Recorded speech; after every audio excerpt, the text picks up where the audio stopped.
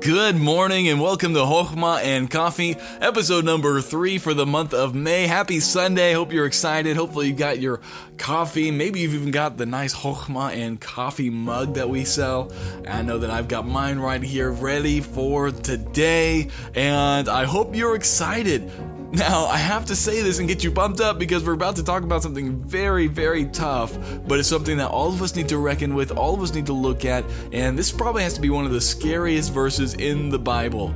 And so, hopefully you're ready, hopefully you've got your coffee, and you're ready to listen to this, and that you're ready to let the Holy Spirit search you and try you, and just because although this is the toughest verse probably in the Bible, it's one of the verses that every single one of us needs to wrestle with because it can give us that comfort that we need, that we are on the right side, right? And you say, what do you mean? Let's jump into it today. We're going to look at Matthew 7, verses 21 through 23, and we're continuing our journey through the Sermon on the Mount. And so let's just read it and you'll see. It says this: "Not everyone that saith unto me, Lord, Lord, shall enter into the kingdom of heaven." Now you see why it's the scary verse. "But he that doeth the will of my Father which is in heaven. Many will say to me in that day, Lord, Lord, have we not prophesied in thy name, and in thy name have cast out devils, and in thy name have done many wonderful works? And then I will profess unto them, I never knew you. Depart from me, ye that work iniquity." Whew, that's why it's scary, because he says, not everybody that says, Lord, Lord, shall enter into the kingdom of heaven. Friend, not everybody who thinks they're going to heaven is going to heaven. Let me make that abundantly clear.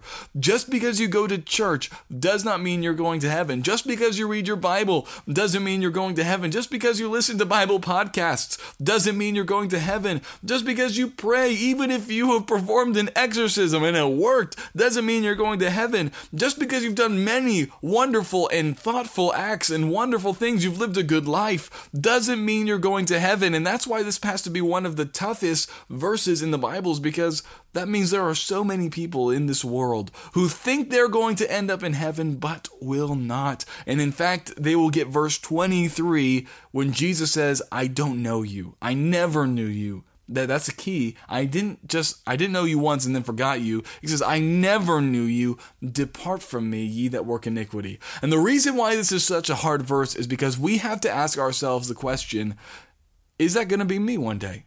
Am I going to live my entire life thinking I'm on my way to heaven, and then I get there and Jesus says, I don't know you. What do you mean? Okay, yeah, you preached. Yeah, you made podcasts. Yes, you did YouTube videos and did all these different things, but I don't know you. Is that going to happen when we get to heaven? Well, maybe you're thinking, I hope not. I hope not too. So how do we know this isn't us? Let's look at these verses, and he says this: not everyone that saith unto me, Lord, Lord, shall enter into the kingdom of heaven. So if you say, Lord, man, he's my Lord, doesn't mean you're getting to heaven. He says, but he that doeth the will of my Father which is in heaven. That's key, right? That is key. Now, maybe you're looking at this and say, okay, so I just got to live a good life. I just got to do what's right and I'll get into heaven. That's not what this is saying. Because if you look at verse number 22, he says that they did a lot of wonderful works in Jesus' name. They did all the good works and they even did it in Jesus' name, yet they still did not make it in. I believe it's in the book of John where Jesus says, the work that my Father wants you to do is to believe on him who he sent. That's the work. That's the will of the Father, is to believe on Jesus. Yes, he wants us to do good works, but not before we know Jesus, not before we have believed on the Lord Jesus Christ and been saved. Friend, that is the one thing you need. It is not baptism. It is not church attendance. It is not giving. The one thing you need is to believe that Jesus was the Son of God, was God himself incarnate. He died, buried, and rose again from the dead on your behalf for you, and that because he lives, we too shall live. You must believe this. If you don't believe that, if you've not rested in that, friend, one day you're going to get to heaven, and you're going to think, well, yeah, I believe that plus.